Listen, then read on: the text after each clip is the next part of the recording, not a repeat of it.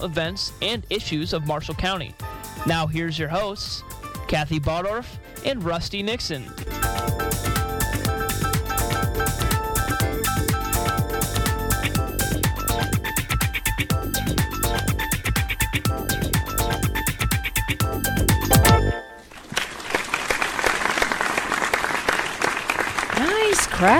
Nice crowd. Yeah. They all want to get in here and get out of the rainy weather. Yeah. Yeah, most of them have been flooded out of their houses. So this is the that is the one thing center that did not happen that was projected, that the Yellow River was going to crest above flood stage. Yeah. Fortunately, it did not happen. Give it some time. And honestly, the projections out, there's a little up and then back down, but there is no projection to go over flood stage at all. Okay. And that could be because some of the work that the Marshall County surveyor is doing in cleaning out the river and the Kankakee River Basin people for the Yellow River, they just cleaned out that big section there by the County Line Road with Stark County. Where remember Maggie went there and said, "Wow, right on the line." Yeah, and so some of that work that they're doing, I think, allows the water to get away faster, so that they don't fall into that problem of flooding. So we'll see. I know somebody called me yesterday about it, and they said, "Well, why don't they dredge the river?" Well, the problem is. And I've gone to enough drainage board meetings now. The problem is, if we do it here in Marshall County, we're sending floodwaters on down to Stark County. Yeah. So ideally, it would start at the end of the river, where it connects into a different river before it dumps into the Mississippi. Well, I don't remember. But anyway, it needs to start at the Mississippi and work its way back up this way. Right. So that we're not then flooding other people. So it'll be interesting. But now the Tippecanoe River is above flood stage. Okay. And in fact, it came from EMA yesterday. The Tippecanoe River is currently, now this was yesterday, and I tried to get on and find the update, but I couldn't find it. It's currently at 13.8 feet, which is still within the moderate flood stage. So they haven't gone to a high flood stage. The Yellow River is at 10.2 feet, not even close to a flood stage. Okay. But because of frozen ground and that fast thaw we had yesterday, which is going to continue today, and the rain that is happening today already, there are a number of roads, county roads, that are closed. And they updated the list this morning, and I looked at it for the news story, and it was the same list. So, well, you mentioned the county. It hasn't got any better. And we have Kevin Obermeyer on the line. Whoa! Kevin, how are you? I figure I better call in before Mike comes on so we don't have an illegal meeting. Okay, well, there you go. Hey, you were talking about the Yellow River and the Kankakee, and I think that's been a lot of help on the Yellow River of the work that the Kankakee River Basin Commission has been doing, especially in a lot of areas over in Stark County and down through Jasper and all the way to the Illinois line, cleaning bridges and getting debris out of the river. So I think you're seeing some effects of that River Basin Commission doing work to help alleviate the flooding problems in the Yellow River and the Kankakee. I know Scott Pilaf, who is the head of the Kankakee River Basin Commission, he's been viewing the Yellow River, and he's just rather amazed that it hasn't gotten to that flood stage that has been predicted. But again, I think it goes back to the work at our drainage board in conjunction with the KRBC board has alleviated a lot of problems up and down both rivers. because I know I went to Michigan City Sunday, and I went down 30 over the Kankakee, just on in LaPorte County over there, Stark County, and the Kankakee was still in its banks. So that says a lot right there. Yeah. Especially with all the flooding and rain. So,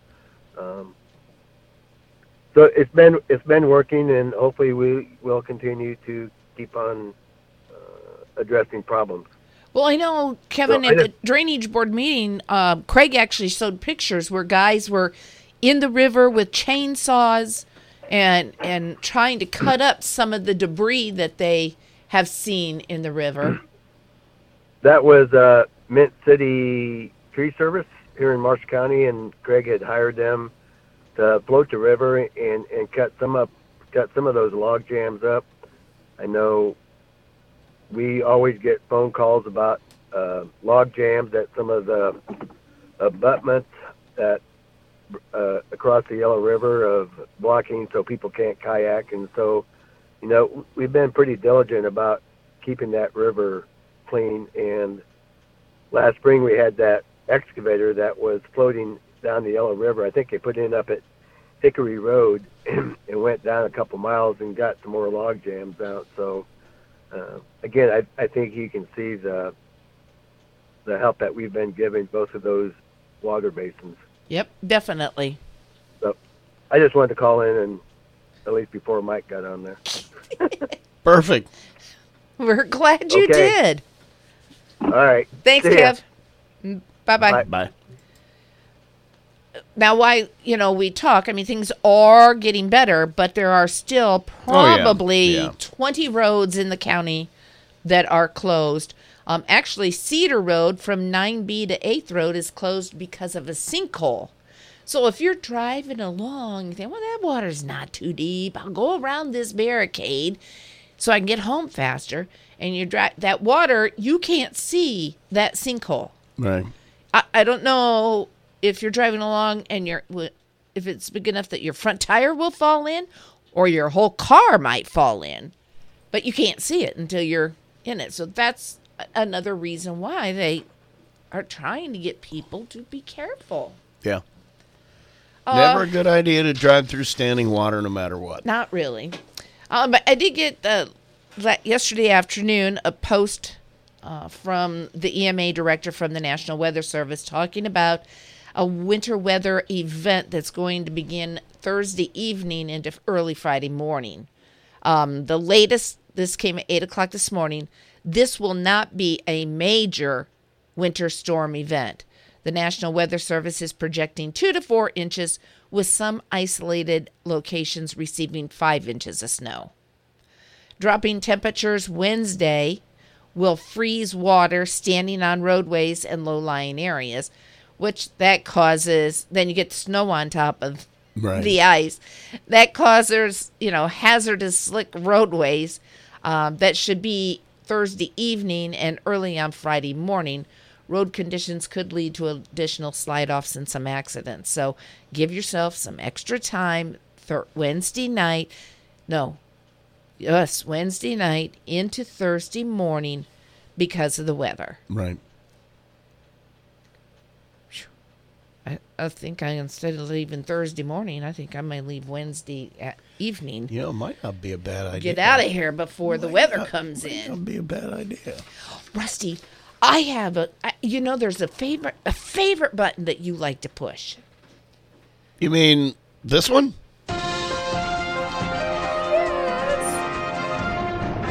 And now here with breaking news, Kathy Bottorff.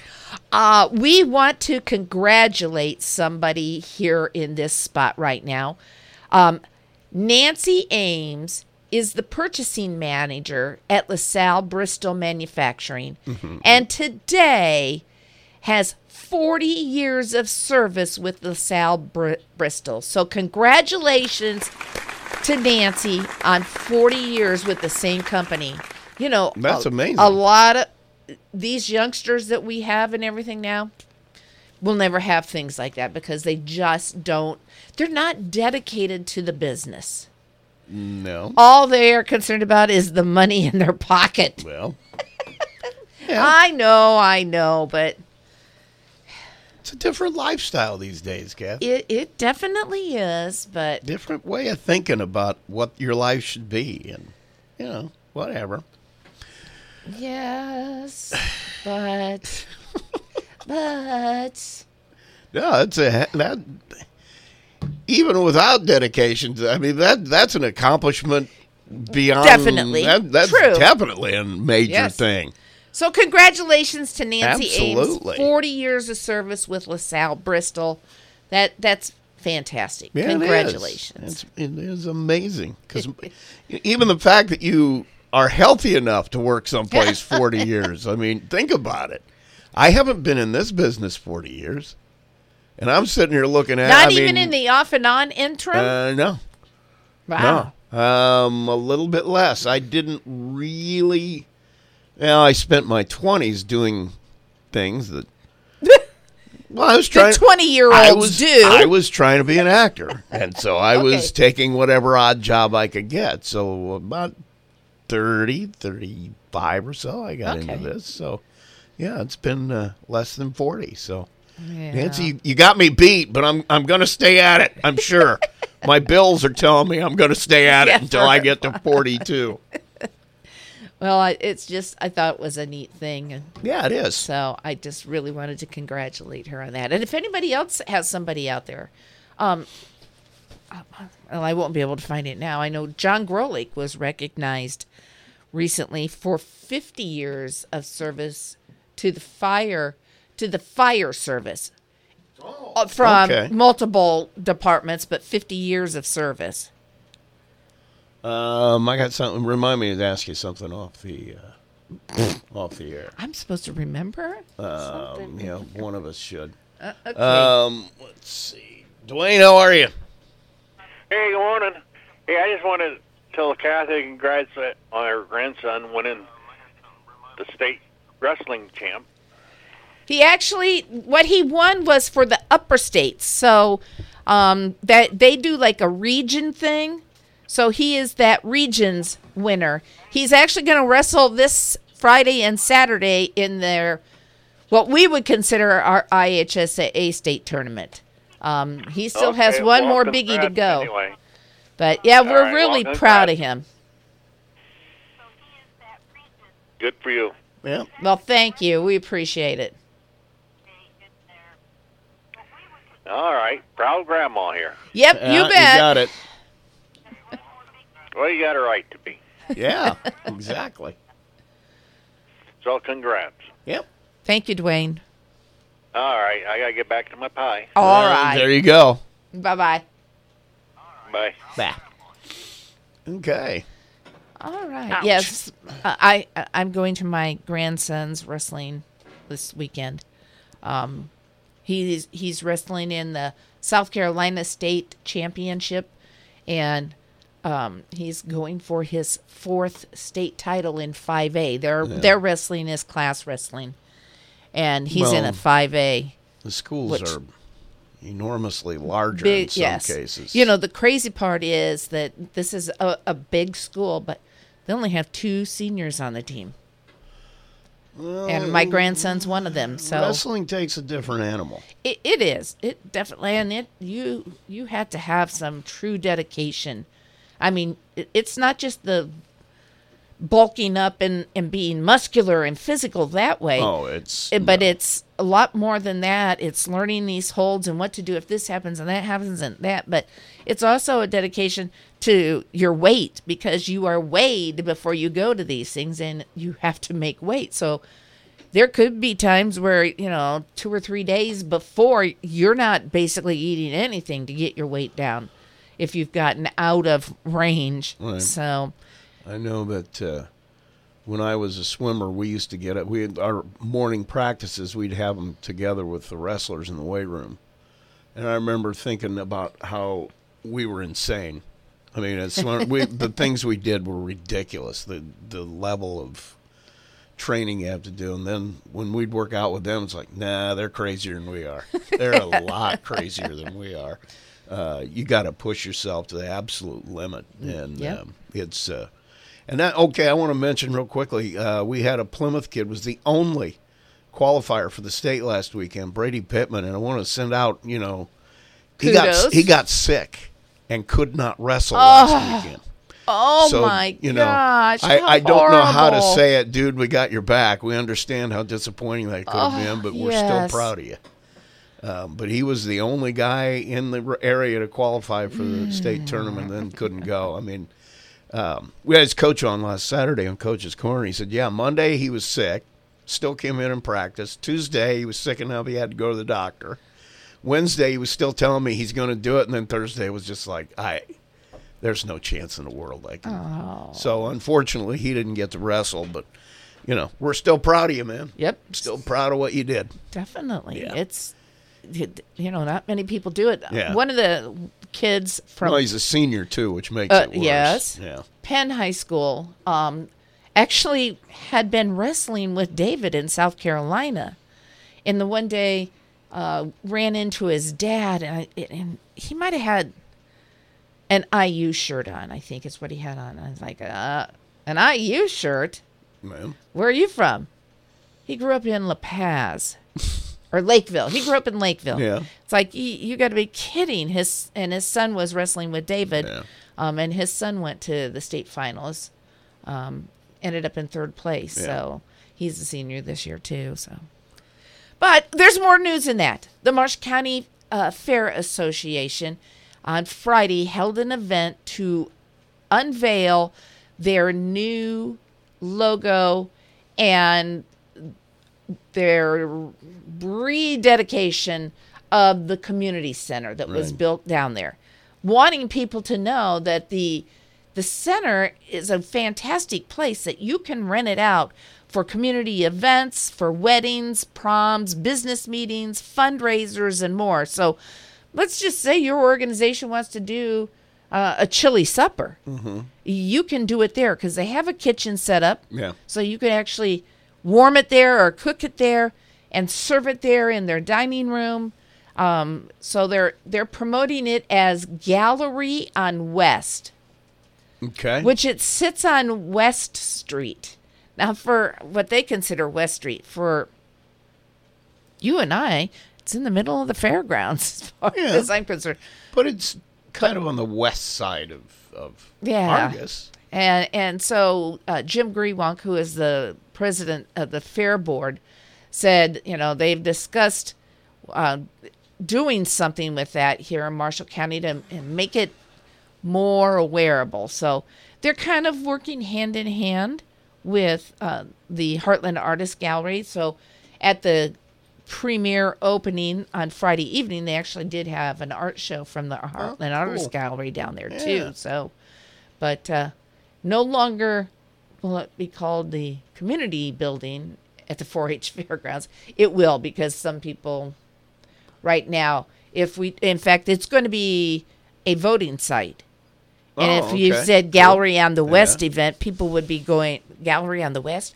Where's that? What is that? So it's still going to get dubbed the community center at the fairgrounds. Yeah.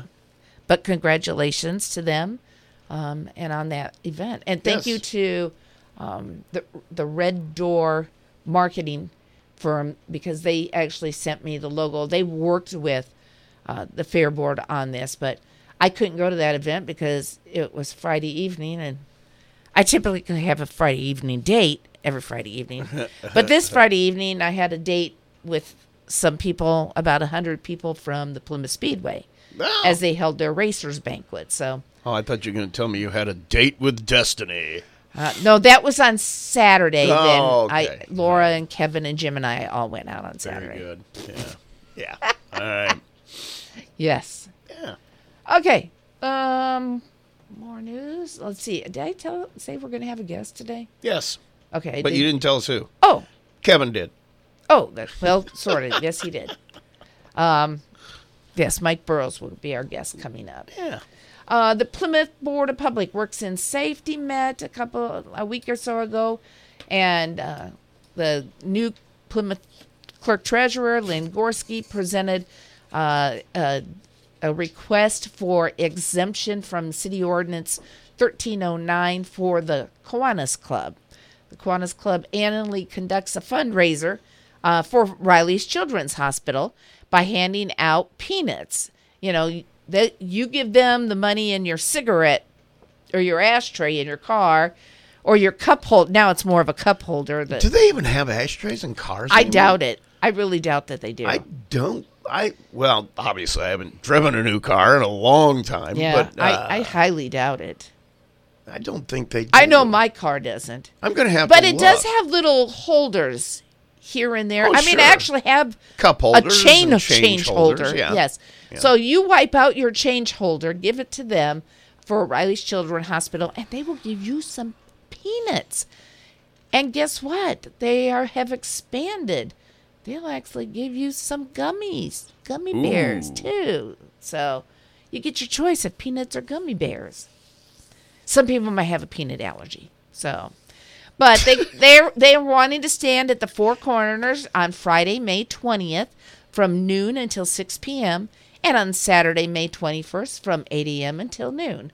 So all the proceeds from the peanuts and the gummy bears go to Riley's Children's Hospital. Very good. So congratulations to them and good luck. We will try and remind people when it gets closer to May. All right. I should be able to remember that because it's my birthday, but there's no guarantee. Yeah.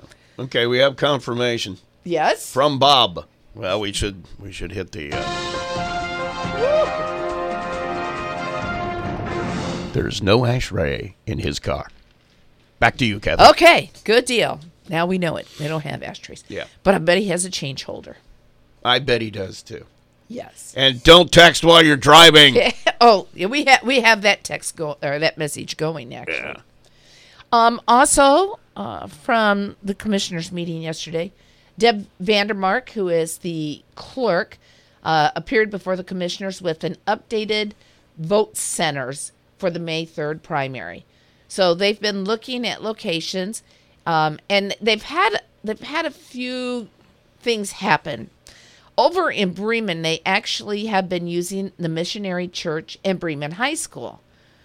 It was brought to their attention that when you're doing those early votings, the 2 Saturdays before Election Day, the state statute says they must be conducted in the same location where your Election Day voting is happening.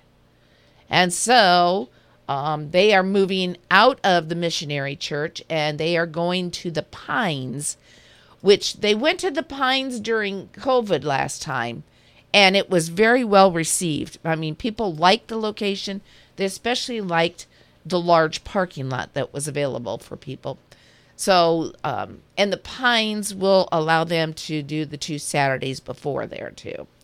So that's the change there. And then there is a change here in Plymouth because at the Armory, there have been a lot of struggles because of COVID, and you kind of on pins and needles. Are they going to let us in? Are they not? Right, I mean, it comes down to the very last minute.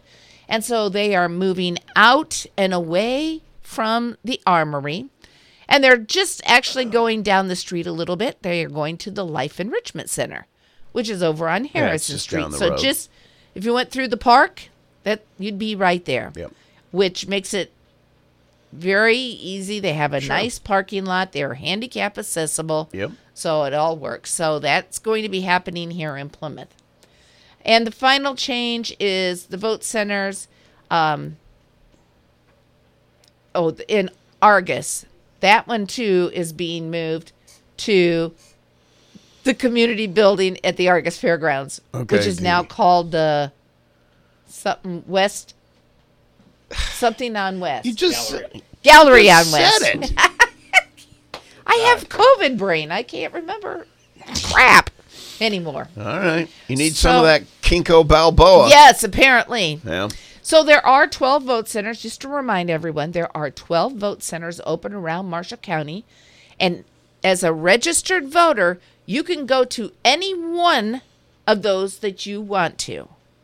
You do not have to, you're no longer directed to a specific location to vote. You can go to the Knights of Columbus, and if it's too busy, say, I'll go over now to the Life Enrichment Center. And if that's too busy, you could go up to La Paz to the fire station. Yeah. So, I mean, there's just all kinds. I live south of town. I used to have to vote at Marshall County REMC. Right. Now, I don't have to go further south if I don't want. I can just vote while I'm in town up here. So. Yep. The other vote centers include the Matchett Center over in Bourbon. Bremen High School is one. The Knights of Columbus here is one. Pretty Lake Church Hall is one. Marshall County REMC, the Tyner Community Building, Tippecanoe Community Building, and the Culver School Administration Building. So, and the polls are open from 6 a.m. to 6 p.m. Very good. Okay. Now, you have early voting, too? Is that in the primary as well? Yes, in the primary as well. All right. It'll be the 2 Saturdays prior to the May 3rd election. As it gets a little bit closer, we'll get the dates and the locations of where they're limited. That one I know will be, one of them will be at the clerk's office, actually. And that's where I've done my voting, just because I always do the early voting. Found it so much easier. I don't know if it can be at the clerk's office now that I think about it. Oh, because if it has to be in a vote center, the clerk's office isn't a vote center. No. So, something we'll have to check. It kind of can't be. There's a few things going on election day at the clerk's office. Yeah, they're a little busy. They're voting in there. It might be just a tad bit distractive. I would say you talk about somebody screaming about elections being rigged. You've got all of that going on in the same room. I don't know how you could. Those folks in the clerk's office do their duty on election day. Oh, yeah, they start like at 5, at least 5 a.m. And think of the pressure of that. I mean, that you cannot make the slightest error on that day. No, plus we do everything now with computers, so you've got to, there's got to be somebody on hand that can run over to this place, and if there's something that goes down in this one. Fortunately, there's multiple voting machines at each location, so if there's a problem with that one, we can put you on another one. It does seem to work out, but that's a big job on election day. Yeah, nobody wants that job. Big job. All right, why don't we take our first break because our guest is here this morning. We can do that. I've got to. Oh, you've got to go clear over there. At least he doesn't have to get off the chair anymore and do it. The way I'm feeling right now, that wouldn't be a good idea anyway. Gift certificate at Swan Lake. I should know this. I just need to know which one it is. Burgers this week. Woohoo! That's tonight, actually. So burger and fries Tuesday evening at the Chop House. Every Tuesday you get a gigantic, delicious burger. For $6, I believe it is. Yes, it is. And so tonight, and some Sidewinder fries to go with it. Yeah, and if you want a freebie, doesn't have to be this exact Tuesday. You can you can hold use it on in the next 30 days.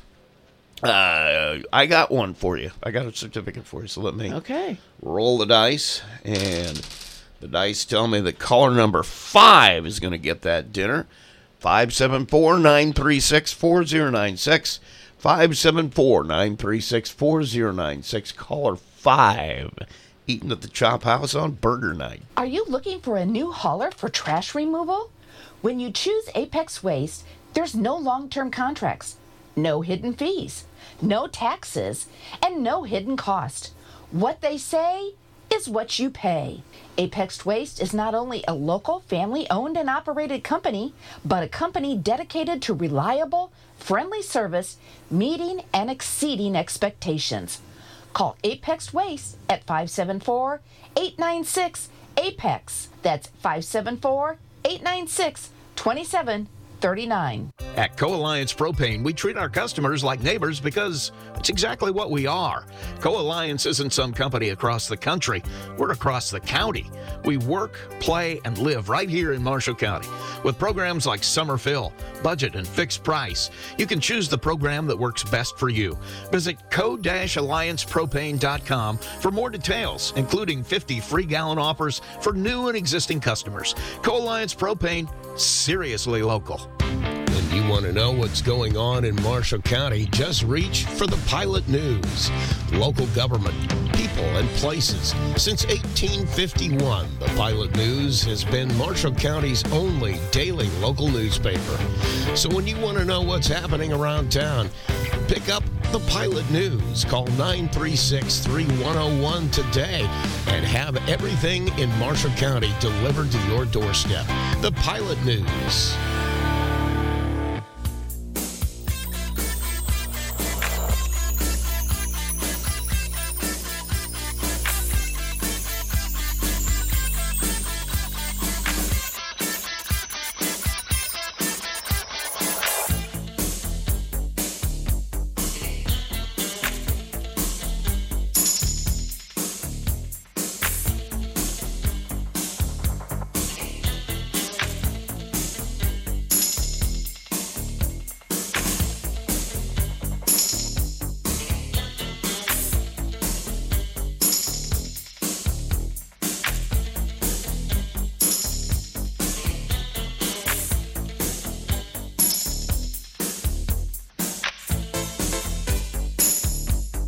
Let your voice be heard. Give us a call now at 574-936-4096 for What's Your Opinion. Now, back to Kathy and Rusty. Sarah. Woohoo! Sarah headed to the Chop House. Wonderful. Burgers. And don't forget, tonight is burger night at the Chop House. It's $6. You get a cheeseburger with your choice of cheese. And they actually ask you if you want it pink or not pink on the inside. Yeah, you got to do that. Yes. Yeah. And then on Thursdays, they have a spaghetti dinner, too, Yes, out they there do. for $10. So Yes, they do. check them out. All right, we have Marshall County Commissioner Mike Burrows with us this morning. And yesterday Good morning. we had a county commissioners meeting. It was a long day. And last night we had the county commissioners conducted a public hearing Oh, beautiful. for the regional sewer district. Yeah. So that's where we're going to start. And then if we have time, we'll go over to the commissioners meeting. And actually we'll have time because I was amazed. The room. Standing room only. Oh, yeah. I got there. I left my house at 5:30. When I got there, there was no parking in both lots, like the lot on north and south end, no parking there. The one that's over on the corner, the southwest corner, no parking in there. So I was like, I'm going down the alley. So I parked in the recorder's space. We've got that on tape the now. Marshall County recorder last night. Oh, boy. I didn't see she's the guilty. recorder there. Oh, boy. Although I did see the assessor come in. I was like, I didn't Yeah. park in her spot because Yeah. I almost was going to. But yeah, parking there. That was I would never leave typically a half an hour before the meeting, but I thought, well, because I have a reserved seat. Yes. Oh, yeah, up you front, do. But I don't have a reserved parking space. I have to work on that. Yeah. Talk to the president. Yeah. Yeah. So I think he's lost his parking space. Yes, too. he did. he always searches for a place to park. Now, last night he could park there because the surveyor wasn't there. So we had to make room for the new generator when it gets here. It's on a ship somewhere out in the Pacific. Yeah, that took away a parking space. So Kevin has graciously allowed the surveyor to continue to park where he normally parked, and Kevin's Parks wherever he can. Yes, roaming. Very good. Well, I'm going to venture to say that there were nearly 200 people there. Yes. Who knows? I mean, we were in the meeting. Who knows how many people were out in the hallway? Yeah, and I had a phone call this morning, concerned citizen, about COVID and related to a crowded room, and the reason that we had the meeting there, and I want to put this out there at the beginning so that everyone knows why, is because IDEM required us to record it. And so we live streamed it and we recorded it, and it will be sent to IDEM. We had discussed having this meeting at the high school auditorium, but because it needed recorded with comments and list, We did it at the commissioner's room. So that's why we did it. The next meeting, if it moves forward, the petition gets sent down to IDEM. IDEM will conduct a public meeting. That meeting, I would assume, we could move to a different location than the commissioner's room. So I just want to set that story straight from the get-go. It wasn't to keep people out. No, it was not. Definitely not to keep people out. And there were a ton of people that did show up. It was definitely standing room only along the back, both sides of the walls in there. It was a full house. And Ken Jones from Jones, Petrie, and Rafinsky gave a 45-minute presentation. And at the beginning said this was going to be a 2-hour meeting. And people were going to be allowed to give their comments. And he said, we will actually take questions where the IDEM meeting will only be comments. Right. But he would answer a question for folks. Sure. And so he kind of went through the whole from beginning to end. So how he was hired through the Marshall County Health Department after the Clean Water Committee started looking into this. They talked to the health department. The health department got funding. I think it was like $60,000. And he spent almost a year overlooking all of Marshall County, everywhere, to try and pick 15 locations, the top 15 locations. And eventually, then COVID came in, and that kind of messed things up a little bit. But he got around to it, and so you guys started talking about it, and that's when the Tyner and the Tea Garden people got in an uproar. And so eventually the commissioner said, okay, we just won't do Tyner and Tea Garden, knock them off the list. So now we're down to 13. And basically he talked about what he was looking in areas, and it had to do with lot size, that a home was built. Here in town, your home's built.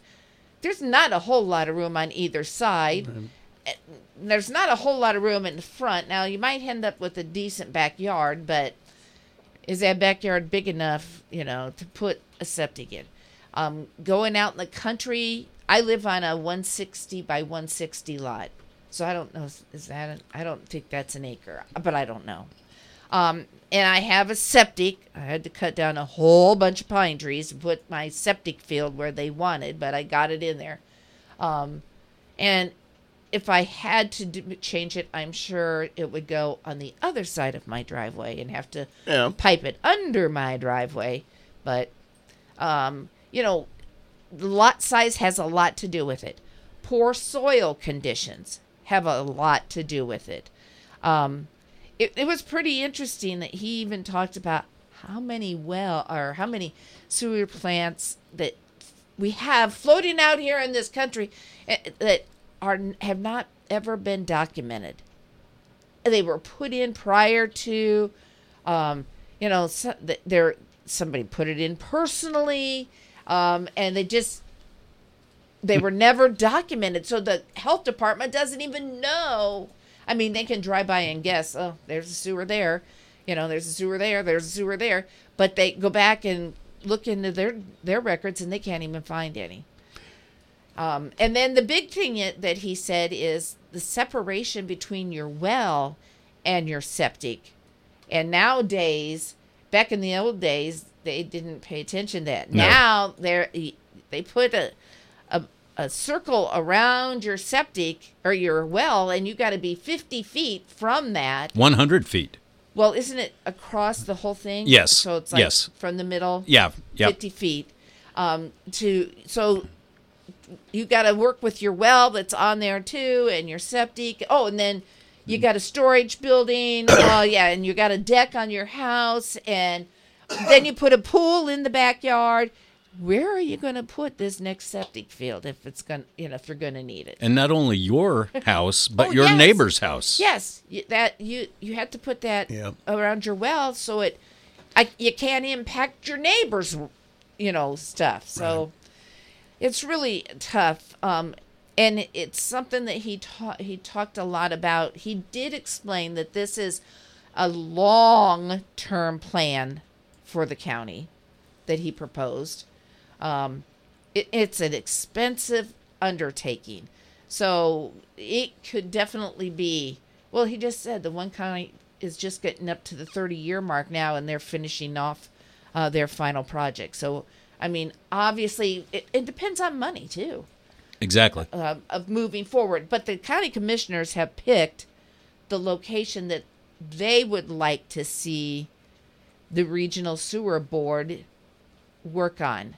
Right. And it all goes in order. So we held this public hearing. That's going to go together with the petition that is sent down to IDEM.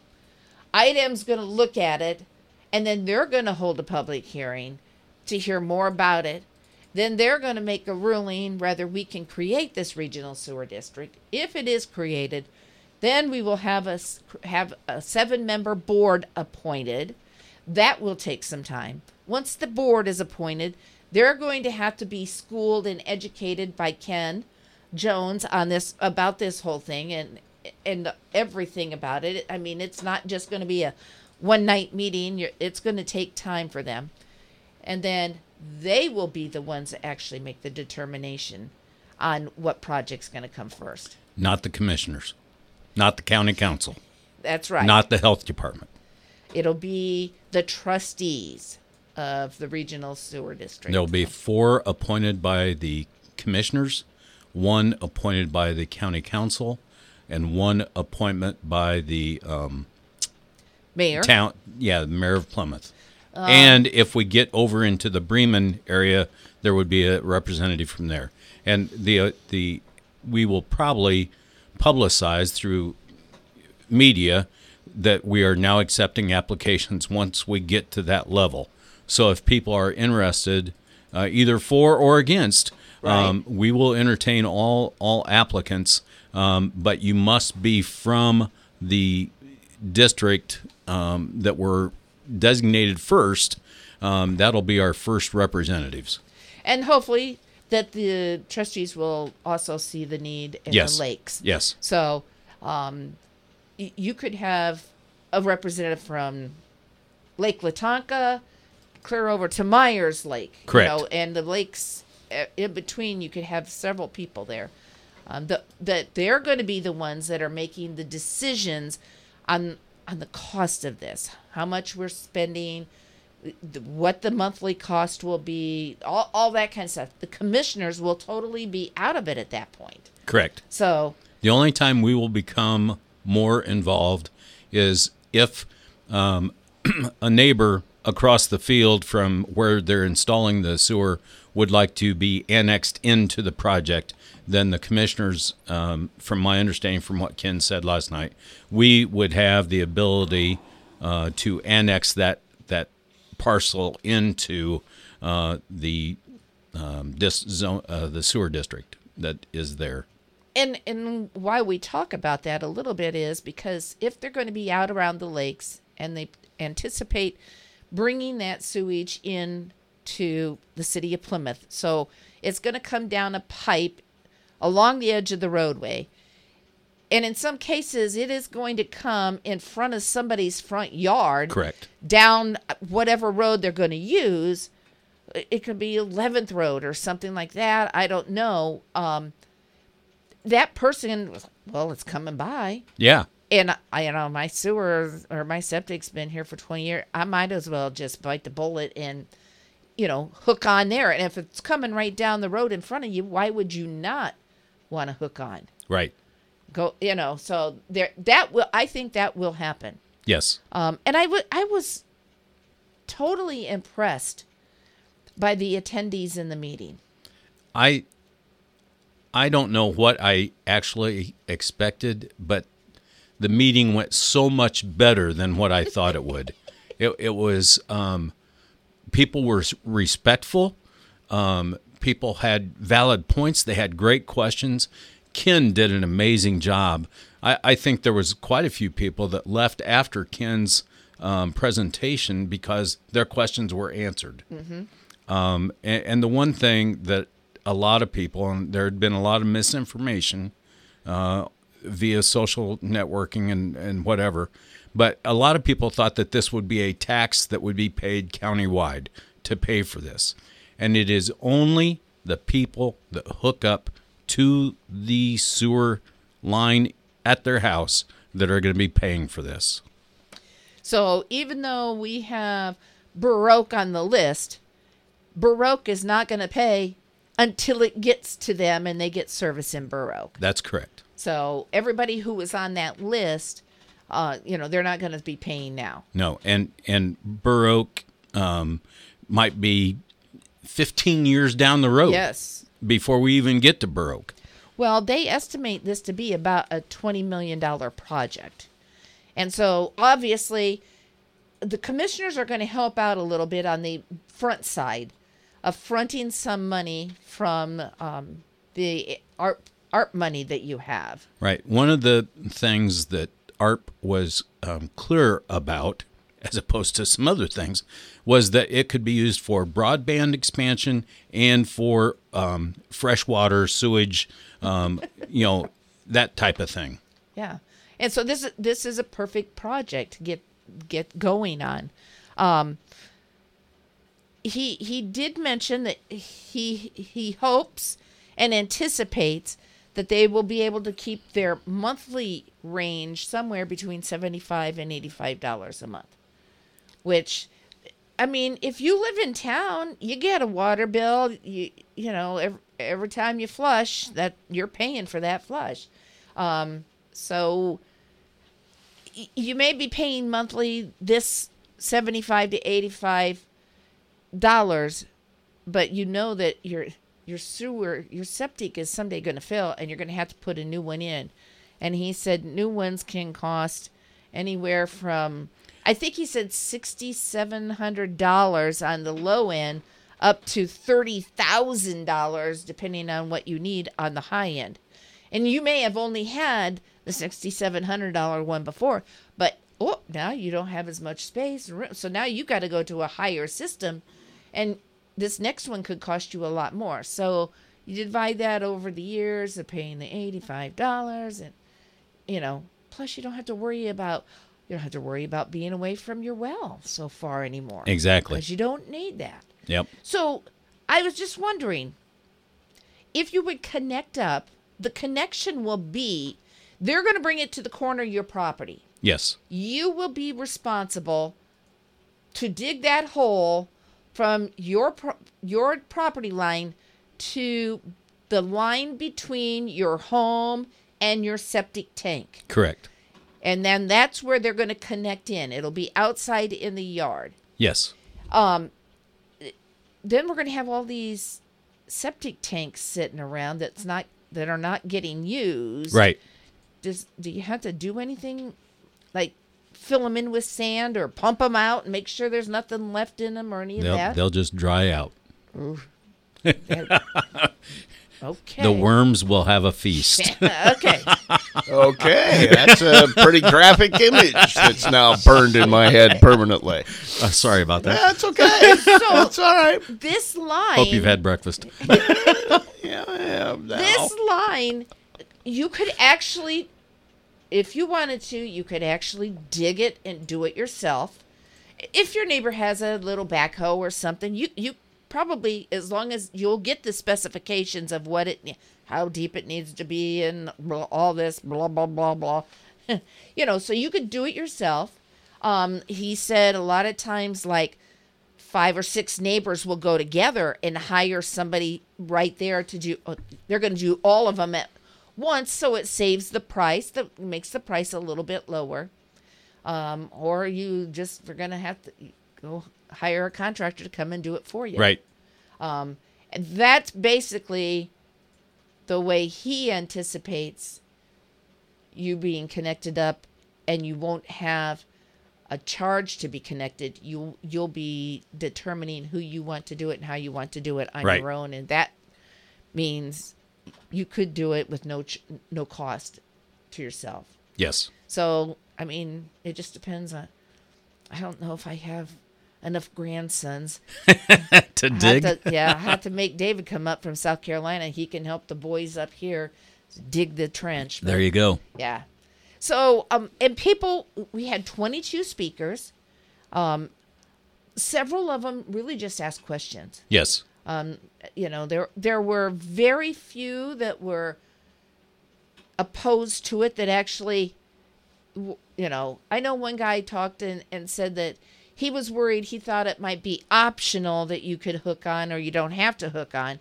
But since it's going to be mandatory that you hook on, he's afraid that older people, senior citizens who live on a fixed income, a tight budget, we might be pricing them right out of their house and they won't be able to stay there. If you're in that situation and you're around the lake, I suggest you start saving your money now. So you have, Well, and around the lakes, I will say this. I know of 2 homes that are not habitable because the septics have failed. Yeah. And they can't get a septic permit. They can't sell the house. and so their house is worth 0 right now. And a lady spoke. One of the ladies that spoke bought a property on Hawk Lake, and unbeknownst to her, she can't get a septic, so she can't live in the house that she purchased. So those are some of the issues that we're facing on the lakes, from not only Lawrence Lake to Latonka, but Hawk is down around Culver. So, right. We've got that issue down there also. I remember the surveyor was through an inheritance ended up with a piece of property on Hawk Lake, and he tried everything he could. He actually tried to buy property across the street that he could put it in, and was unsuccessful on that. So, I mean, and unfortunately, they're like the lowest man on the totem pole. Yeah. There's only 13 homes there, so it's not a big which means it's a very small project, but it's still going to be costly, and those 13 homes won't be able to bear that cost. Correct. So they're going to have to be hooked in with another project, right? To make it feasible for them. But people really just we had people from Lake Latonka. Yes. They spoke. They had questions. I mean, they just put in some new roads in there and made an improvement, and they were fearful that you got come down and tear up the new road we just put in.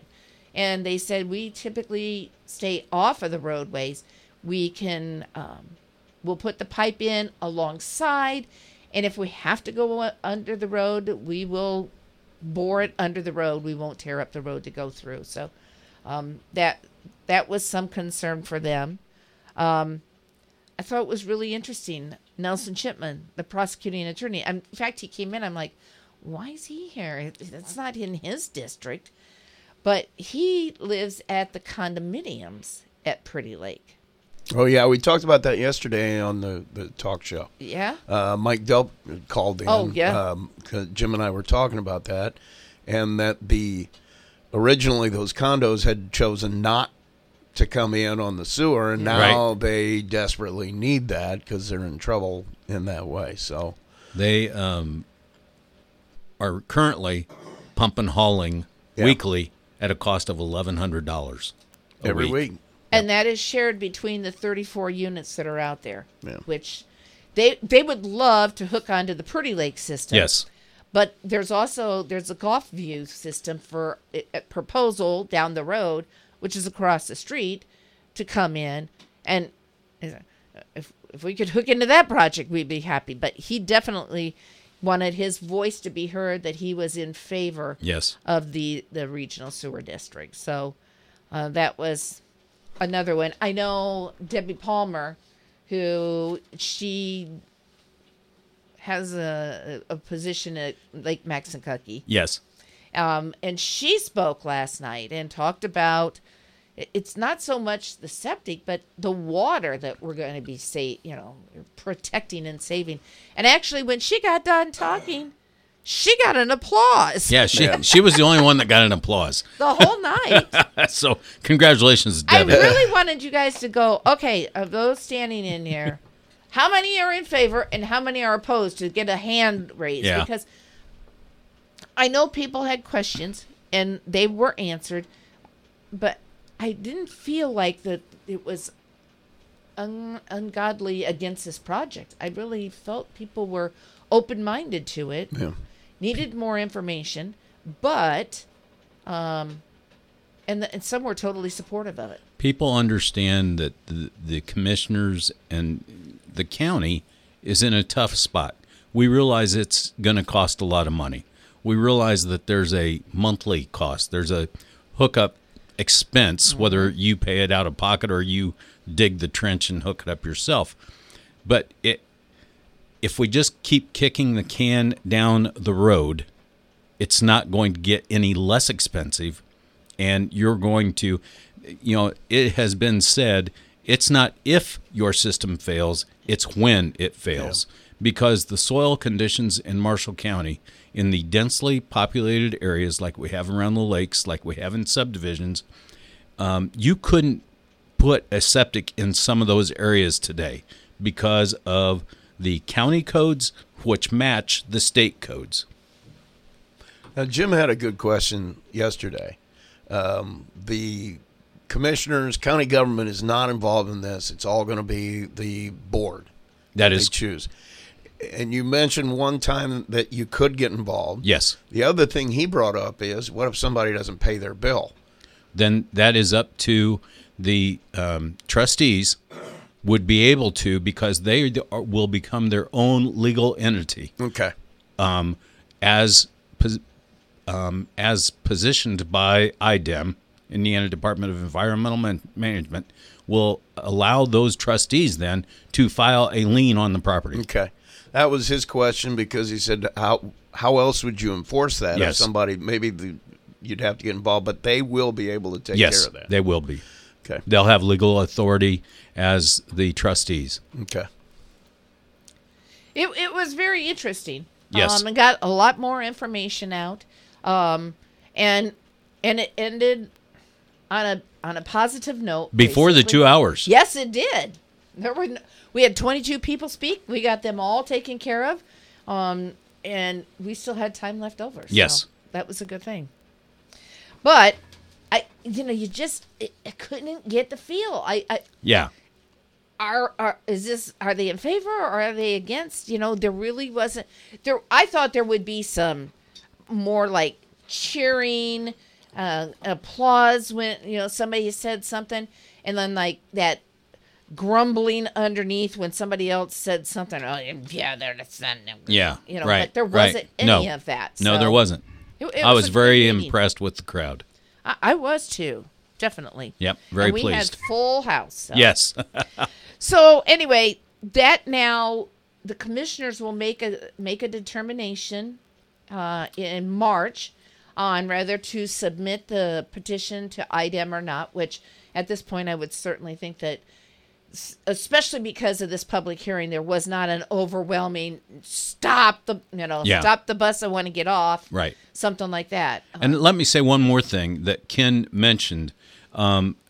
I think it was brought up in the presentation that if you had just purchased your house and you have a working septic system, and you are in the first area, let's say Lawrence, you live at Lawrence Lake, you just bought the house, and you have a working septic system that is passable, then you can apply for a waiver once that sewage district gets done in your area. And once they do that, then they could be allowed up to a 10-year waiver, is what Ken said at the meeting. So right. It's not like you're being forced to do something right then and there if your septic system is working. Well, there was a gal who talked. I think they moved in on the south end of Plymouth. Right. Like last year or the year before, the owners had just put in a brand new septic system. Yes. And so they were excited. They were getting this house with a brand new septic. You weren't going to have to worry about that. And they wanted to know what would happen. And they said, if the project gets to you before it's 10 years old, then you can file for an exemption. Yes. And then after that 10 years, you can file for another 5-year exemption, and it has to be tested and passed. And then if it passes at that 5-year exemption, you can get another 5-year exemption. So you can actually have 20 years. Correct. Before you'd have to hook on. Yes, because that is the expected life of any septic system, and that's the ones installed now. We're not talking about the over 1,000 that are undocumented. Right. The expected life expectancy is 20 to 25 years. I've lived in my house. Yeah, you and me both. Over 20 years. Yes. We'll see. Yes. But, if you have questions, I should have put that in the meeting. I'll find that information. Make it available. And put it on that story. Okay. Because you can call, you can email. Yes. To Ken Jones. And, they've had lots of conversations with individuals about the project and where your location and that kind of stuff. Yeah, if you weren't in attendance last night, you did not miss the opportunity to have your comments heard. You can email, you can phone call. They will record all those and include it with what is going to IDEM. Exactly. Okay, now we got to take a different hat on. Okay, we're going to yesterday morning's meeting now. So we start out. Oh, we actually, gosh darn it, I need you to get me that paperwork. Oh, I can do that. The trash. Okay, yeah. good. Not on the agenda. I went off script. You did. And I didn't ask Kevin until the night before, very late. We got a notice through the Indiana Department of Homeland Security that this week is EMA Directors Appreciation Week. And so I sent Kevin an email and I said, I'd like to ask Clyde to come in and be the first thing on our agenda so we could recognize him for all of his efforts that he does on behalf of the county, because without an EMA director and without that communication to Indiana Department of Homeland Security, we would not be eligible for federal funds or state funds for relief in like floods, tornadoes, natural disasters. And so we have to have certain things in place that Clyde is in charge of. And so we do training, we do, he's just done, especially this past 2 weeks with the winter storm Landon, posting road closures. And then with the floods, the road closures, the high water, he communicates great with Jason Peters out at the Highway Department, who keeps him informed, who then puts it on the app and keeps everybody informed. There was a gentleman there from REMC who said yes, and then we take that information off the app and put it on the trucks so our trucks know what roads, are, stay away from that. You can't go down that road. And so people are using it just the way that we hoped they would. And so I recognized Clyde and thanked him for everything he's done for the county. And he was kind of got, I think. It was good. He's like, do I need to bring some boxes? Or? Yeah, am I getting called on the carpet or what? Yeah. So that was really nice. And next on, before we leave there, let's talk about the app for a minute again, just to encourage people who have a smartphone or a tablet to download this app. Marshall County, Indiana. Go to the App Store on your phone, Marshall County, Indiana, and download it. And then it's free, no cost. And you can click, once you're in it, you can determine the notifications that you get. So if you don't want a notification at 3 a.m. from National Weather Service that it's going to storm, you can click that off. You have various options on what kind of notifications you get. But it is important because that's where they are pushing the information. Now, I will tell you, and this is what kind of a guy Clyde is. He puts out this notice, a push alert, and it's like, okay, I'm reading it. Okay. Oh, my goodness, it keeps going. And it keeps going. And it keeps going. It's like, crap, I don't want to type all that.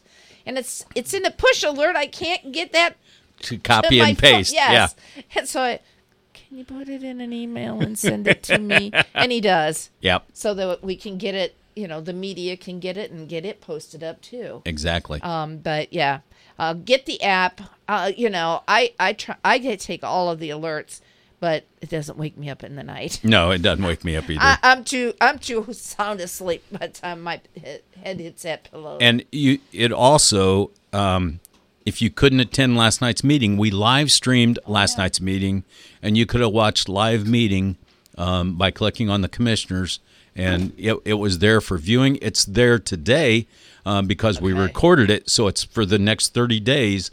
That information is up for your viewing, so you can hear all the comments. You can hear Ken's explanation. And so Marshall County, Indiana is the app. Download it to your phone. Like Kathy said, it's free. It's great information about the county. There's lots of links there that Ward and Clyde have put out there. So it's not just all about county government. There are other resources there. I'm checking this. Watch meeting live.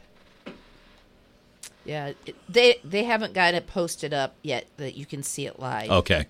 So you're going to have to... Well, Larry Snyder was in charge of copying and burning or whatever he does to make a flash drive to send to IDEM. So he may be doing that now before it becomes available. Yeah, because they don't have the drainage board or the commissioners meeting up yet either. Okay. So, yeah. But it's really nice. You can go to that phone app, so I can actually go to that phone app, and I missed the meeting, but I can watch the meeting and be in South Carolina and still attend and write my news stories off. Yeah, So exactly. I wish some other communities like the city of Plymouth would do theirs. So, you can watch it, but you can't go back at your convenience and watch it. Well, it's kind of like when Tuesday mornings come, and I want to hear what Kevin is saying about me volunteering me to be on the radio next week because you guys are all going to be gone, and so I have to listen to the podcast and find out that I'm volunteered again. There you go. So. Okay, also from the commissioners meeting yesterday morning, Jason Peters, County Highway Department. I got the whole report. Holy cow. Yes, from him. So let's see. I don't even get that. There were some road cuts. 2 road cuts. Nothing earth-shattering there, actually, which was really nice. Yep. Jason talked about 2 bridges, 2 projects that were after the budget. So in the budget process last year, they had put some money in for doing bridge projects. Yes. But these projects weren't on that list. Correct. So he's going to need money to do these 2 bridge projects. Right. One is bridge number 1 on Ewell Trail. The other one is... I don't know. To replace the structure here for this one, but he doesn't even say what the Elm Road. Yep. Small structure there, replacement. And so I told you guys that he's going to have to get some more money to get those 2 bridges done, but he's working on that. He gave a really detailed review from the storm coverage of where guys were, how many got, when they were working, when they got off, when they came in. It was long. And I'll tell you, on Friday night, we went to Swan Lake for the Plymouth Race Banquet for the racetrack. And going out was fine. Coming home, I can't tell you how drifted that just in that was. short time. Yeah, Jim was like, wow. He goes, I can't believe these drifts. Yeah. And when we got home, our son wasn't there. He had to go out and do some work. Yep. So there you go.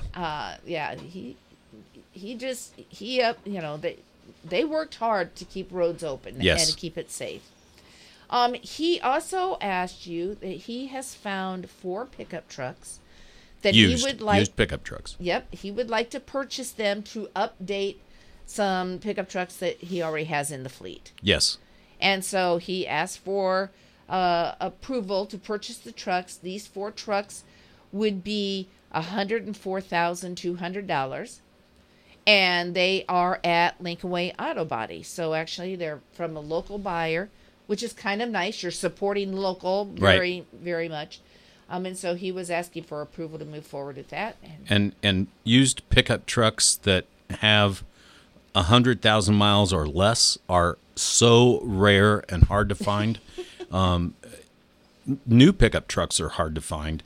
And so he had driven 2 of them. He was going to check out the other 2, and evidently they worked out for what we need them for. And so you gave him the nod. Yes. Now he has to go to county council and ask for that. Appropriation. Very good. Next on the agenda was Janice Holiday from Older Adult Services. She was there for her quarterly report. That you guys now, things have kind of changed. And because NDOT. Yes. And so she didn't used to have to do this quarterly stuff. She'd come when she was buying a vehicle and get permission. But other than that. Yeah. Now we have to file a report that has to be approved. I don't know if Kevin has to approve it and then it goes to NDOT or somewhere in there Kevin's involved. And so Kevin mentioned that all the emails he's been getting from NDOT and Janice, and the person at NDOT really likes email. So anyway, she just was there to, she said, we can't buy any vans right now. We actually have a couple of buses on order. And now they're telling us there's an 80% chance that they won't get buses either. Ma'am. So it's really a mess right now. Our fleet is aging mileage-wise with Older Adult Services. Fortunately, they've kept them in good repair, and so it's not like they're driving a rust bucket, but they are due to be replaced, and she said maybe 2023. But there's no promises right now. She also said that they were short-staffed. So if there's somebody listening, it typically is an older gentleman that does it, somebody who's recently retired that doesn't want, they want to still be active. Right. So if you're looking for a job like that, you don't have to be male either. You can be female. Mm-hmm. And you're basically familiar with the county. And you want to be a bus driver. You have to communicate with people, and you have to help people go to Walmart, get their groceries. I don't know how it works exactly. Yeah, I'm not sure either. But give Janice a call. Yeah. She'd love to talk to you if you're seeking a part-time job. Maybe they're looking for drivers. Their driver rate or their rider rate is up, but compared to last year, but last year was COVID. So, everything's probably up. So she's excited about that. Yes. Let's talk about Ty Adley, the Plan Commission. I was really shocked because I attended online the meeting where they looked at your recommendations. You guys wanted to make some changes. You wanted to make sure there was some grandfathering in, and sent the ordinance back to have the Plan Commission make it more of what you were asking for. And the Plan Commission listened to our concerns. Of course, Stan is the president. Stan Klotz, Commissioner Klotz, is the president of the Plan Commission. So he represents Kevin and I. And so they looked at what we had requested, which was just keeping a storage container as an accessory and not doing a separate thing for storage containers. The concern that we started hearing was, well, if you do that, then you're allowing somebody in McQueens to bring in a storage container. Somebody in a subdivision south of town, Southfield, or somewhere down there, And so that's where they brought it back in its original form. So we had already had a public hearing on this. And several months ago. I think it was November of last year.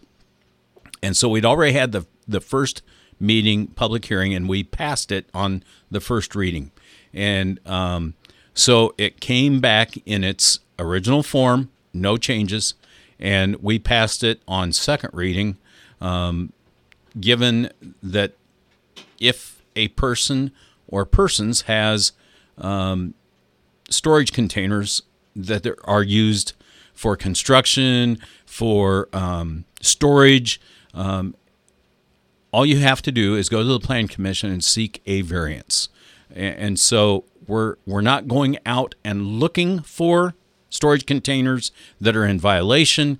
We are simply trying to clean up and keep the county clean of a storage container that sits 5 feet off the road and blocks views.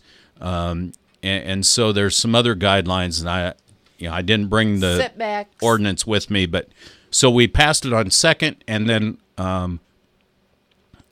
voted to suspend rules and passed it on the third reading. So hopefully it's done. Finally, there are some rules in there though. I believe they don't want them to get in that rusty appearance, so they have to be painted like same color as the residence or the other buildings. Yeah, some of that you're going to have to, take care of it. Yep. And if they get a complaint from a neighbor, so there are setback requirements. If they get a complaint from a neighbor, they're going to come out and investigate. More than likely, they're going to give you a variance because those things you just can't. Exactly. I mean, you can't just move them yourself. Yeah.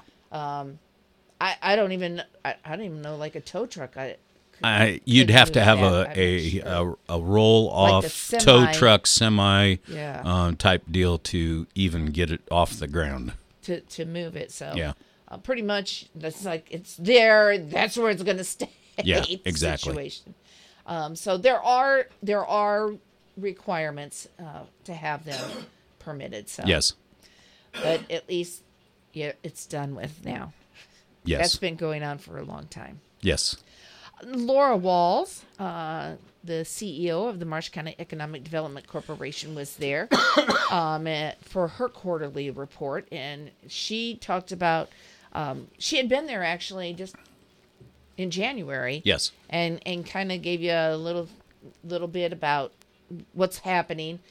So she was there to highlight 2021, and believe it or not, I mean, we had over 300 new jobs created. Yeah, which is amazing. That's a lot of jobs. Yes. And we had total investment in this county for capital investment of over $80 million. Which is fantastic. So that is a lot of companies expanding and some new stuff coming in. But, we know with COVID, everybody was really concerned about what was going to happen. She also gave you guys a little bit of an update and kind of like a almost needed applause for this. The manufacturing center that was built out in front of the jail on the corner there, they did the closing, so that building is gone. Divert owns that building now, and they have been working actually since in December prior to closing. Because they're pushing to get this project going. Yeah, they'd like to be open and in production by the end of March, 1st of April. Very good. And so that is one of those new investments that we have coming in. And they actually are going to be hiring over time 55 new employees, and their average hourly wage is $30.48 an hour. Nothing to sneeze at. No, not at all. Especially you, Rusty. I definitely don't want to sneeze at that, without any question. And she talked a little bit about the labor and the numbers when it came in December that the unemployment rate for Marshall County was 0.9%, not even 1 full percent of unemployed. And you guys talked a little bit about that, of how do we entice new business to come here if we don't have many people that can work for them. Right. And she explained that one of the tools in her toolbox is we have a county just to the west who has higher unemployment, and so we can draw. Typically, she draws a circle around Plymouth Economic Development Park of 30 miles because people will drive 30 miles to get to work, especially around here because it only takes 30 minutes. 30 miles, 30 minutes. If that was in Indianapolis, no way, Jose. But around here, that is very feasible. So that's what she uses to entice new business and points to those numbers. So that's very good. Yeah, you guys talked a little bit about it's great to have that number so low, and then it's bad to have that number so low. Exactly. We have to keep bringing in workers to the workforce in order to entice new businesses to come and be a part of our manufacturing and industry. Yeah. So next on the agenda was the Marshall County Park and Recreation Department, and Deb Vandermark was there. She's the secretary of the committee. And basically, she was requesting permission to apply for a grant that she's already applied for. Yeah, we get these grant application notices, and they don't always coincide with the commissioners' meeting dates or the council meeting dates. And so it's one of those deals where you ask forgiveness rather than permission. And so she applied for the grant and was awarded. It was a $5,000 grant to do a feasibility study of kayak and canoe launches along the river. And so, and with that money, and I forget the name of the company that did it. Yeah. Arrowhead. Thank you. Yes, something. And they were awarded $4,000 of the $5,000, and so that's great news. And so they'll be doing feasibility studies on where to possibly launch kayak and canoe. And Kevin brought up. He mentioned that he's been, USI, harassed or whatever. Yeah, and USI has. We're looking at some bridges doing this summer. One in particular down on 11th Road, and when we redo the bridge, they are also looking at the possibility after the bridge is done or in coexistence with that bridge construction, building a kayak and canoe launch. So we're very much aware of what is needed, what is wanted, and will be used. We're also doing the same thing over in Bremen with that site. And so, I also want to say during this flood, the Yellow River, because of the work that Craig Coltice and the Drainage Board have done on the Yellow River, I expected that river to be across Jefferson Street like it used to be. Yes. And it hasn't, and knock on wood, because, it's raining out there today. But, because of that work and the cleanup that's been done, we have not seen the historic flooding that we have had in the past. That's a good thing, honestly. I think we're headed in the right direction. Yes. And the one thing that was talked about on these, when we're doing these bridge projects, especially the federal ones, if you throw in a canoe kayak launch, it makes it red tape. Yeah, way too complicated. Yep. So some of it would be like, okay, when you leave that flat area over there and leave that stone on there. That can be a parking area. Yes. And then we'll have somebody else grade the rest of it down there or whatever. Correct. But here's the area where we're going. So you're going to work with the contractor. Yes. But he's not going to do the work because it's not included in the federal funding. Correct. So everybody kind of working together to do some of these. And that was a good thing. Yes. Next up was Marshall County Fiber and Surf Broadband Solutions. They wanted to do a little bit of a presentation for you guys. Here you have two, what would be on paper, two competitors working together for the benefit of the county. And that, the Governor Holcomb and has repeatedly said we need to get more broadband available in our rural areas because, let's face it, e-learning has become almost a, at least once a week event around us and continues to be used by the schools as a learning tool, whether you like it or not.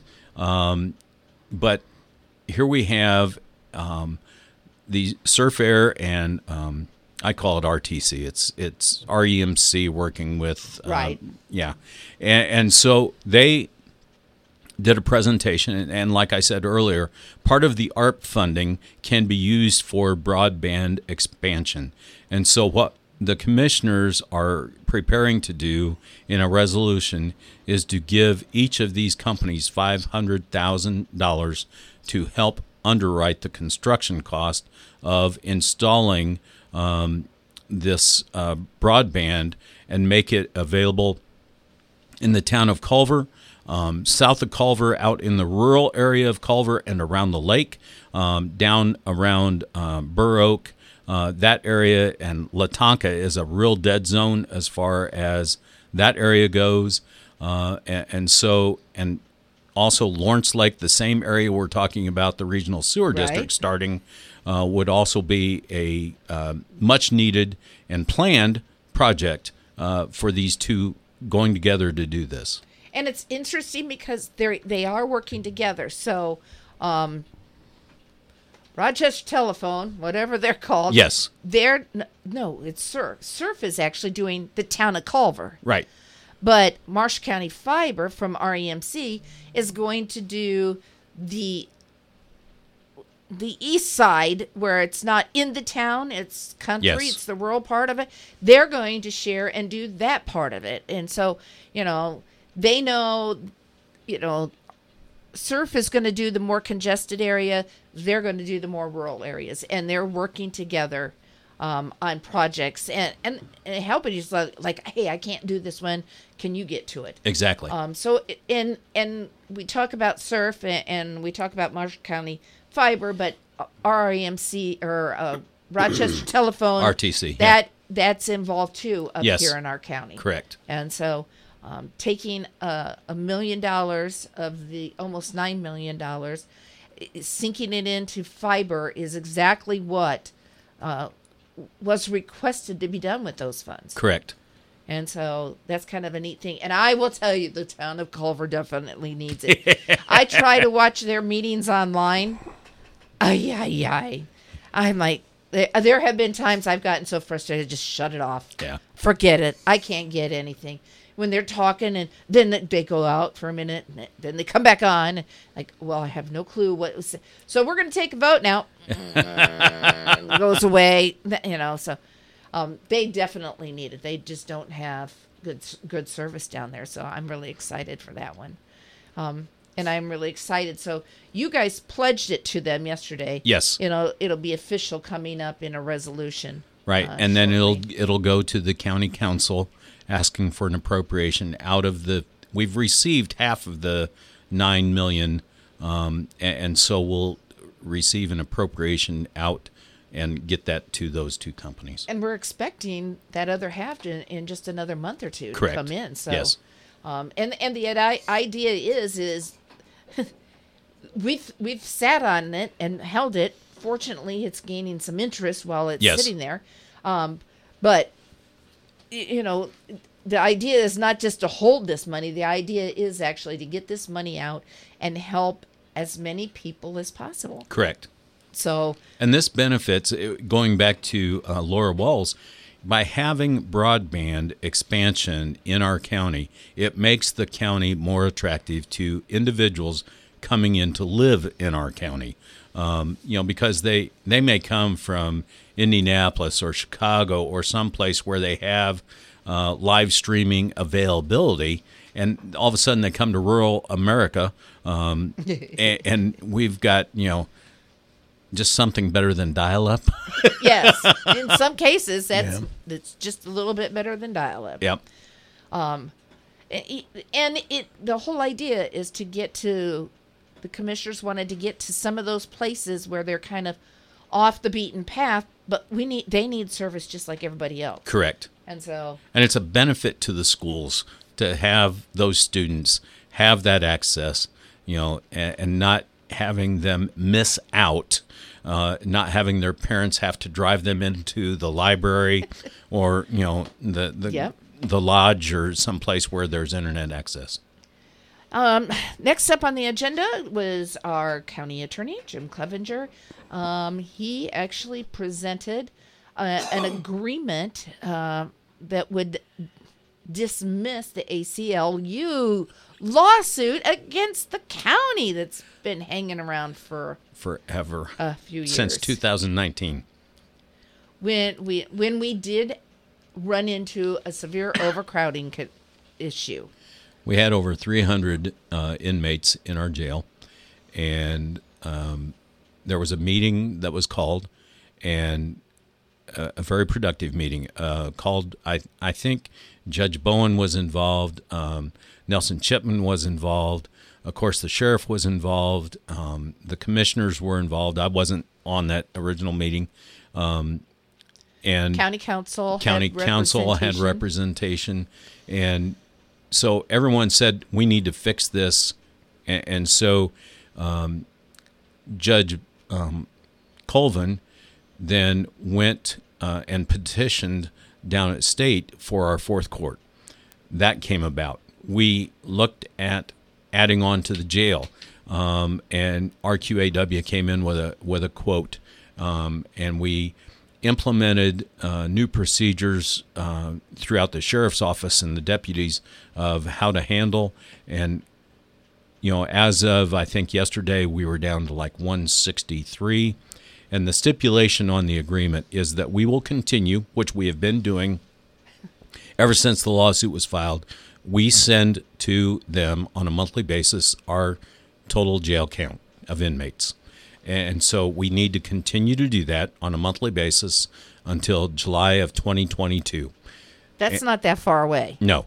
And by the time all of this paperwork gets done, which doesn't happen overnight, because it's a federal case, it'll probably be July 2022.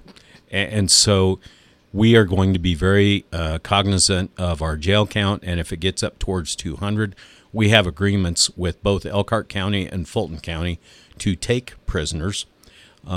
We also have contacted state legislatures, our Mishler and Jack Jordan, because we've got some prisoners that are awaiting transportation down to Indianapolis, and that's, I don't know if it's 5 or if it's 10. I doubt if it's any more than 10. But anyway, we get those numbers out of there. And so everybody is working together. Everyone's aware of the situation. And hopefully it goes away by that July date. So that'll be a good thing. Yes. He also talked, we did have a death in the jail. And so that triggers, an investigation of that death, which involves also doing an autopsy for the cause of death. But the county attorney has notified our representative at Bliss McKnight, and they, in turn, will begin their own investigation to determine how this gentleman died in the Marshall County Jail. Right. And so the autopsy's been done but not released yet, is my understanding. So there'll be more information coming forth. Just another one, just another day in paradise, isn't it? Exactly. He also talked a little bit about the jail bond refunding. There is some consideration on refunding the current jail bonds, where you could save over $250,000 a year until 2027 is what we have to pay out. So they'd actually be able to save quite a bit of money if they refund the bonds. There was some discussion, I guess, yesterday that he said that some of the numbers are floating up, so we might not save as much and everything. Plus, there's some opposition on the council of not moving forward, and actually a commissioner, I believe, of not moving forward with this because of legislation that we have down in Indianapolis that would allow us to enact jail lit. Keep the current tax that we have, although it would be changed over, and it would be, instead of for paying the bonds for the jail, it would actually be for paying the daily operational costs for the jail. Which we're currently using part of those funds now for that purpose, to the tune of about $2 million, I think. $2 million in operational cost. And so we can't pay the bond off early, because if we do that, the special lit tax sunsets when the bond is paid off. So that the county council and the county commissioners passed a resolution, and we sent it to Mr. Mishler and Mr. Jordan to take to legislation. Now, what we have heard is that it wasn't going to get presented because next year is the budget year and they want it in a budget session. I don't know if that remains true. I've also heard from others, the county council members who have talked to down at state, that it may get thrown in as an amendment on some of these bills. We're getting close to the end of this short session down at state. It was mentioned yesterday that they want to get out of town before the Big Ten tournament starts in Indianapolis, so those rooms can go at a higher rate to those people. So we're getting close to that deadline. So that's why Attorney Clevenger mentioned that we hold off until the next council meeting to review this refunding process of the jail bond, to see where we're at rate-wise, where we're at with the resolution getting passed, and where we are on bond payoff. Very good. Thank you. I think you did your homework or something. And then the final little thing that was approved, but to some people it won't be little, is a resolution for veterans burial markers. The historically, if you go out to the cemetery, you will see veterans markers that are placed at the gravesite by those who have served our country and our county, obviously. And the county government has typically paid in the past $75 per marker. Well, we heard from the funeral directors that cost has increased, and we need to increase, if we're willing to do that, up to $100, so that we can. If you wouldn't, the funeral director would add that onto the bill. Yes. For the family. Yes, and so we passed a resolution increasing that from $75 to $100, so that the county will continue to provide veterans markers, and we get billed from the funeral directors, and then we pay that bill. So I thought that was really nice of them to move that up. It was interesting, though, when you asked, how many are there? How many do we do here? Nobody knew the answer to that. that. Yeah. So. Yeah. Okay. Maybe a funeral director question more than a Julie question. Yeah, definitely. But anyway, and then there was no comments under. Was there any comments under public hearing? There was one comment, there was one. And it was about the storage container, and that person was directed to go upstairs with Mr. Klotz to arrange for a variance hearing. Exactly. So it was taken care of. I thought maybe there was going to be some opposition for the regional sewers discussion, but there wasn't any. So no. Meeting got over with, and I got back here after 11 o'clock. There you go, and came back at 5:30. Yeah. To a full house. All right. All right. So anyway, thank you, Mike, for coming in and filling in. You're very welcome. Thank you for covering everything. You guys do a great job for us. Oh, we try. We do what we can. Yeah, that's right. All right. Why don't we take a break? We'll do that. And we'll come back and wrap things up. The Belmart BP station at the corner of Michigan and Jefferson Streets in downtown Plymouth not only provides BP fuel to keep you moving down the road, but they can also keep you moving throughout the day. Some gas can cause nasty dirt deposits to build up on critical engine parts, dragging your fuel economy down and leading to unexpected trips to the mechanic. All grades of BP gasoline have Invigorator, a cleaning agent that helps defend your engine against dirt to give you more miles to the tank, and that means more easygoing for you. And how about the fuel you put in your own tank? The Belmart BP station has Gatorade Thirst Quencher, 2 for $3.50, or the new Buy a Boost. It's a Wonder Water, a plant-based energy drink, 2 for $4. Check out the Belmart Coffee Bar with hyper-caffeinated Jamaica Me Crazy, blueberry muffin, or decaf coffee. Plymouth Belmart BP opens at 4 a.m. for all you early birds. Are you looking for a new hauler for trash removal? When you choose Apex Waste, there's no long-term contracts, no hidden fees, no taxes, and no hidden cost. What they say is what you pay. Apex Waste is not only a local, family-owned and operated company, but a company dedicated to reliable, friendly service, meeting and exceeding expectations. Call Apex Waste at 574-896-APEX. That's 574-896-2739. Kelley Blue Book is the one-stop shop for pricing, fixing, selling, and instant cash offering. Instant Cash Offer is exactly what it sounds like. An official offer to buy or trade your car. Just enter your VIN or license plate, answer a few questions about your car's history, and what kind of condition it's in. In minutes, you'll receive an offer to sell or trade your car that you can be sure is fair. Then choose a dealer to purchase your car and schedule a time to meet. For all of the its, KBB.com.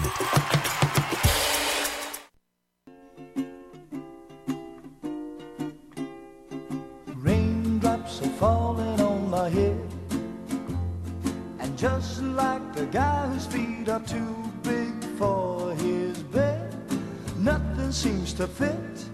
Those raindrops are falling on my head, they keep falling. So I just did me some talking to the sun, and I said I didn't like the way he got things done, sleeping on the job. Those raindrops are falling on my head, they keep falling. But there's one thing I know, the blues they send to meet me won't defeat me. It won't be long till happiness steps up to greet me. Raindrops keep falling. Get your cell phone out and dial 574-936-4096 or text 574-307-6647 and be a part of the show. Now let's get back to what's your opinion on WTCA and Plymouth, Indiana. All right. Where am I? Let me see. Where are you? Yeah. Plymouth, Indiana. I figured it out. 112 West Washington Street. In Plymouth. In the WTCA studios. The massive, sprawling complex. Yes. We're not sprawling. We go up instead of sprawl out. Straight up, 75 floors. Exactly. What a great building. Rusty's got a little bit more to do, but Greg Hildebrand will be on the show tomorrow. And then I gotta check this and make sure I did it right. That I did it right.